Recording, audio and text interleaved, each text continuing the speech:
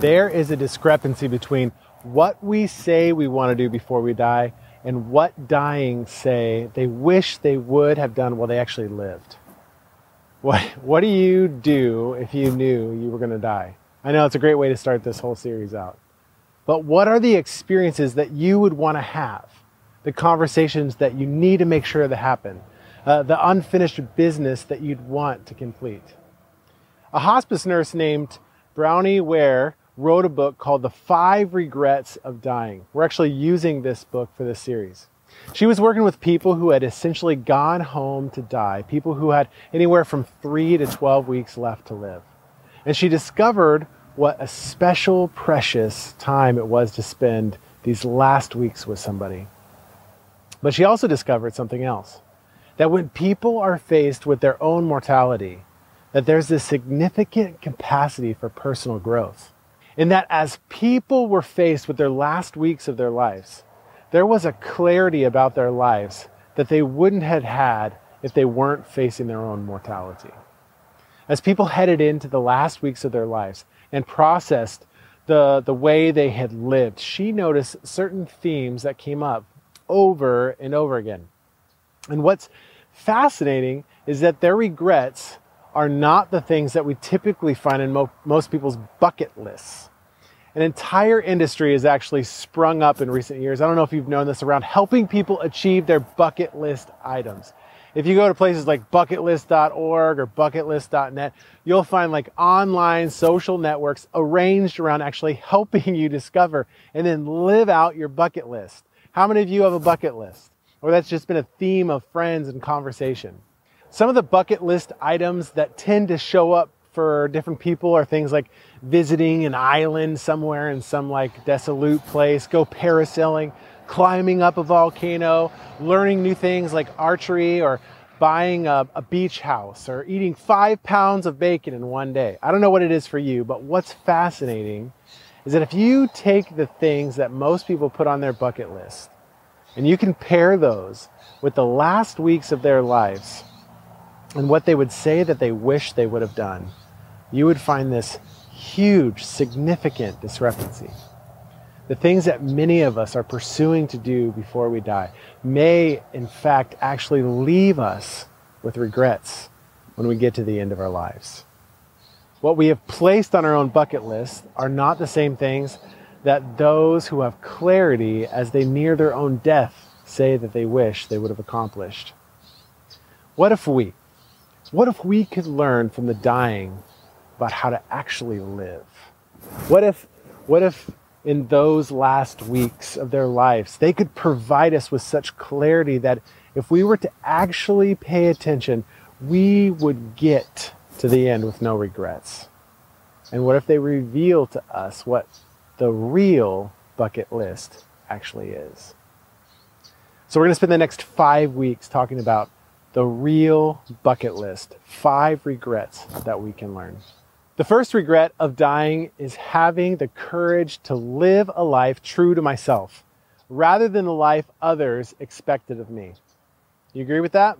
The first regret that Bronnie Ware, that hospice nurse, heard over and over again people say was, I wish I had the courage to live a life true to myself, not the life others expected of me. What people said at the end of their life is reminiscent of what the author Steven Pressfield wrote. Most of us have 2 lives, the life we live and the unlived life within us. This is from the book War of Art. We see in 1 Samuel 17:38 through 40, this is an infamous story about David and Goliath, when David was getting ready to go and take and conquer Goliath. See, when David was a young shepherd, he had an experience where he has the expectations of others thrust upon him, how others would handle this specific situation. And Saul actually tried to dress David in his own armor. It's how Saul knew how to fight, in his own armor. If Saul was going into this battle against Goliath, this is the armor that he would have worn, and this is how he would have fought. And so his assumption is that that's how David would also need to fight, that it would work for David as well. And he was trying to wear someone else's armor. And David said, I can't wear that because I'm not used to it. It's not my armor. How often do you find yourself living your life trying to wear, friends, someone else's armor? You're a mom and you read on mom blogs how other moms are managing work and kids' field trips and being on PTA and homeschooling, all of the above, and you feel this pressure to try to do what they do. But you're trying to wear someone else's armor. You know someone who learns by reading a ton, but you learn by talking things out and visually with people. And they read like 50 books a year, and you think you should do that too. Someone always has new ideas. That's not how you think. That's not how you operate. Someone who is more sociable than you. You're just more reserved. Someone who weighs the options rather than being quick to act. Someone who goes with the flow, but you tend to be more opinionated. You can think you're supposed to be something else.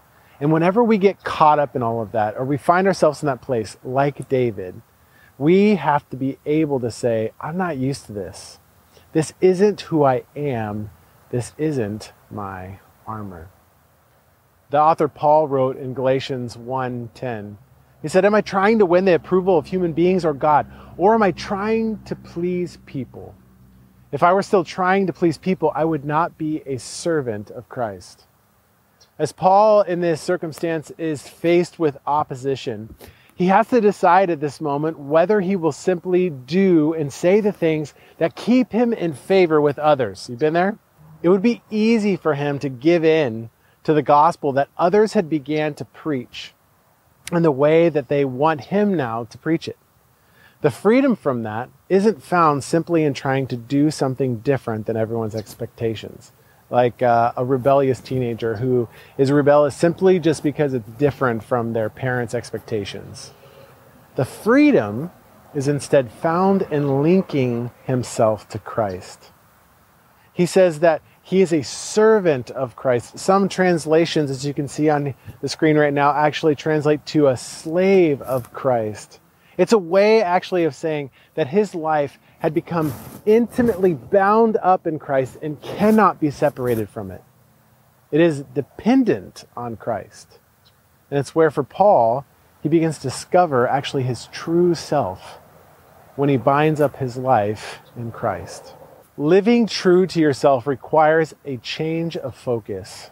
Rather than looking around me, I instead rest in knowing, pleasing, pursuing God, which results in being able to live more fully and truthfully than when I compare myself to others. But there's something hard about all of this, right? As you can see right now, we're actually at a stadium, a football stadium. And what happens at a stadium is you can find yourself in the center and on the field here, and you can be participating in a play, and then there's touchdowns, and what do you have behind me? You have stands and people. And what are you working for? The applause of other people. Applause is a dangerous thing, isn't it? I know that I recently have had some intimate interactions and opportunities to make decisions.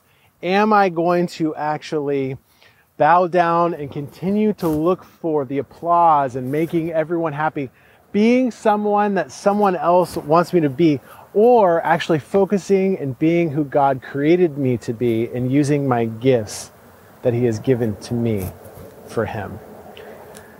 I'm not looking for empathy here, but I figured I would give a personal example. Just this week, in fact, I thought it was really beautiful because the timing was gracious, I think, of God in this, and that's the way I'm looking at it, is as many of you know who participate at Northgate, recently we've been really trying to send out all church emails to let people know what's going on and what's coming up and how people can participate.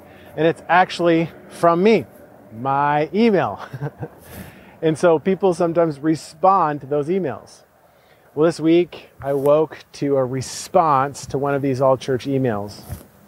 And it simply stated this: I left this church 2 years ago because I cannot stand Larry. Then it said, downgrade, exclamation mark. Please remove me from this list. Now, I had a choice, friends, right then. Was I going to ruminate on this all day? Was I going to start to look for the applause of this person and say, what am I missing? What is it that they need me to do that I'm not doing? And how do I upgrade the things that I'm doing? And can I get the applause from everyone? Can I make everyone happy? Or do I need to sit here and say, I am who I am. God made me as who I am, not to please other people, because if I just become a people pleaser, I'm unable to please Him at times. It just becomes this thing where I'm seeking after the approval of others in career, in love, in position, in money, and things. This relentless, non-ending pursuit. I tell you that again, not because I need you all to send me an email that says, I love you and you're good. I give you that example because it's real life. Because you experience that real life. Some things that are actually said to you like that, and some things that are unspoken that you know are being said about you. Applause can be such a dangerous thing. We all crave applause, don't we? We crave to be known by the crowd, by the level of influence in our community, position at work, number of likes on Facebook or friends, number of followers on Twitter, or how many views my TikTok video has gotten. You fill in the blank. We actually convince ourselves that one of these proofs of being known will satisfy us, but they don't. Have you ever paused and thought about how easy it is for us to live for the applause of others rather than the approval of God? It's a subtle shift that happens in our life that we don't really get to recognize until we begin altering our values.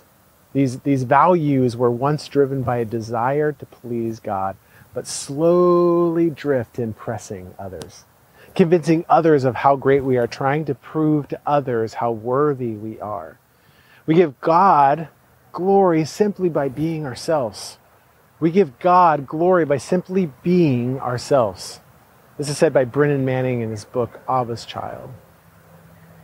For many, we can have a regret at the end of our life. Most of our lives can feel like me was never good enough. Here's some of the examples of how I usually can see that this plays out.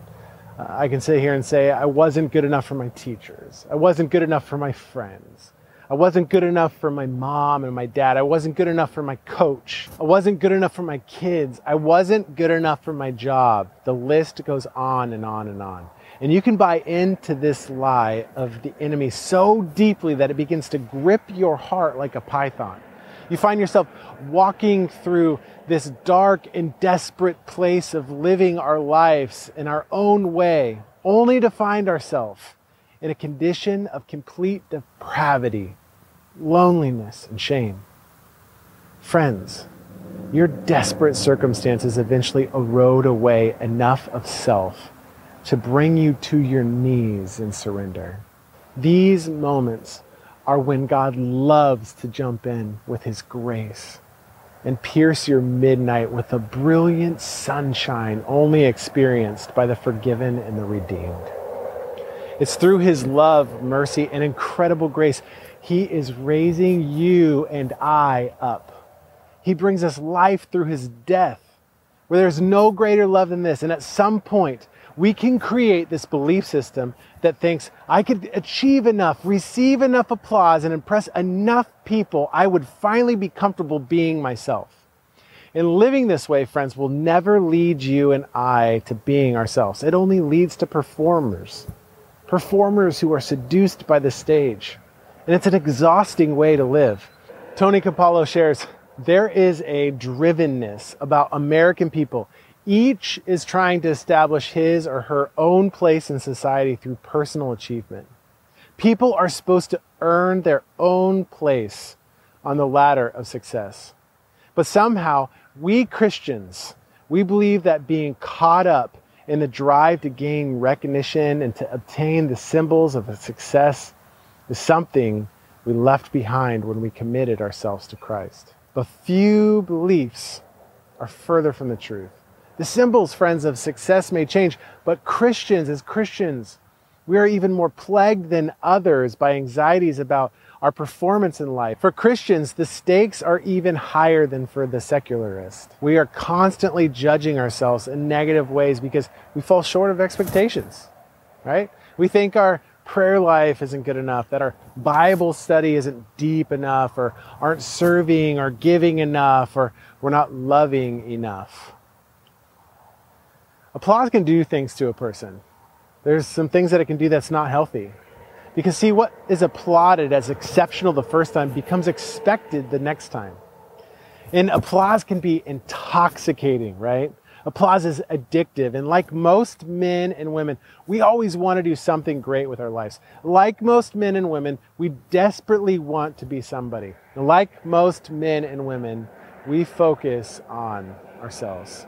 C.S. Lewis brilliantly sums this up as win worship. You know, like, look at me, look at who I am. We get addicted to winning at all costs, right? And over time, we completely actually lose ourselves in the pursuit of our career. And our identity becomes so twisted and interwoven with position, prosperity, and power that the man or the woman of God that He created me to be is barely even recognizable. We can become an easy target for the narrative of the world and exchange the truth of God for a lie and destroy ourselves and our family in the process. But then God shows up and grace happens. Stunning, swift, harsh, relentless, and unbending.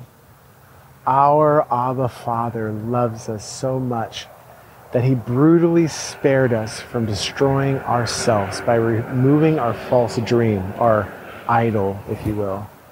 Let me be clear. It doesn't always feel like grace at the time. It can be brutally painful, exposing, and it can even be disappointing.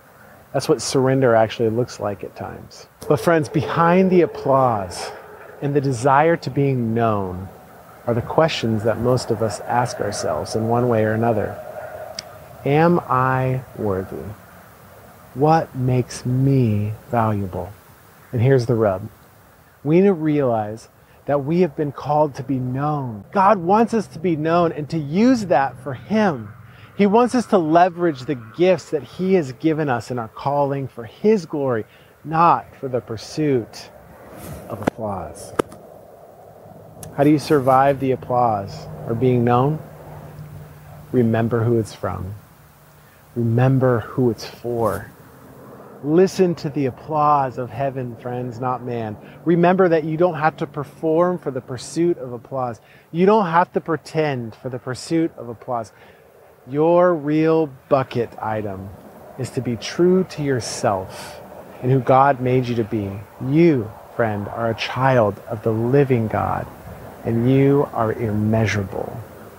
Step into your calling for His glory and begin to live in your belovedness today.